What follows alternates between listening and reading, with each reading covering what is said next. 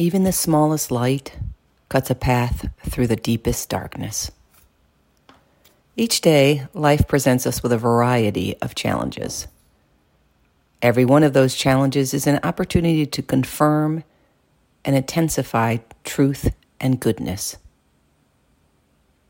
Within each act of genuine goodness are fertile seeds of even greater goodness.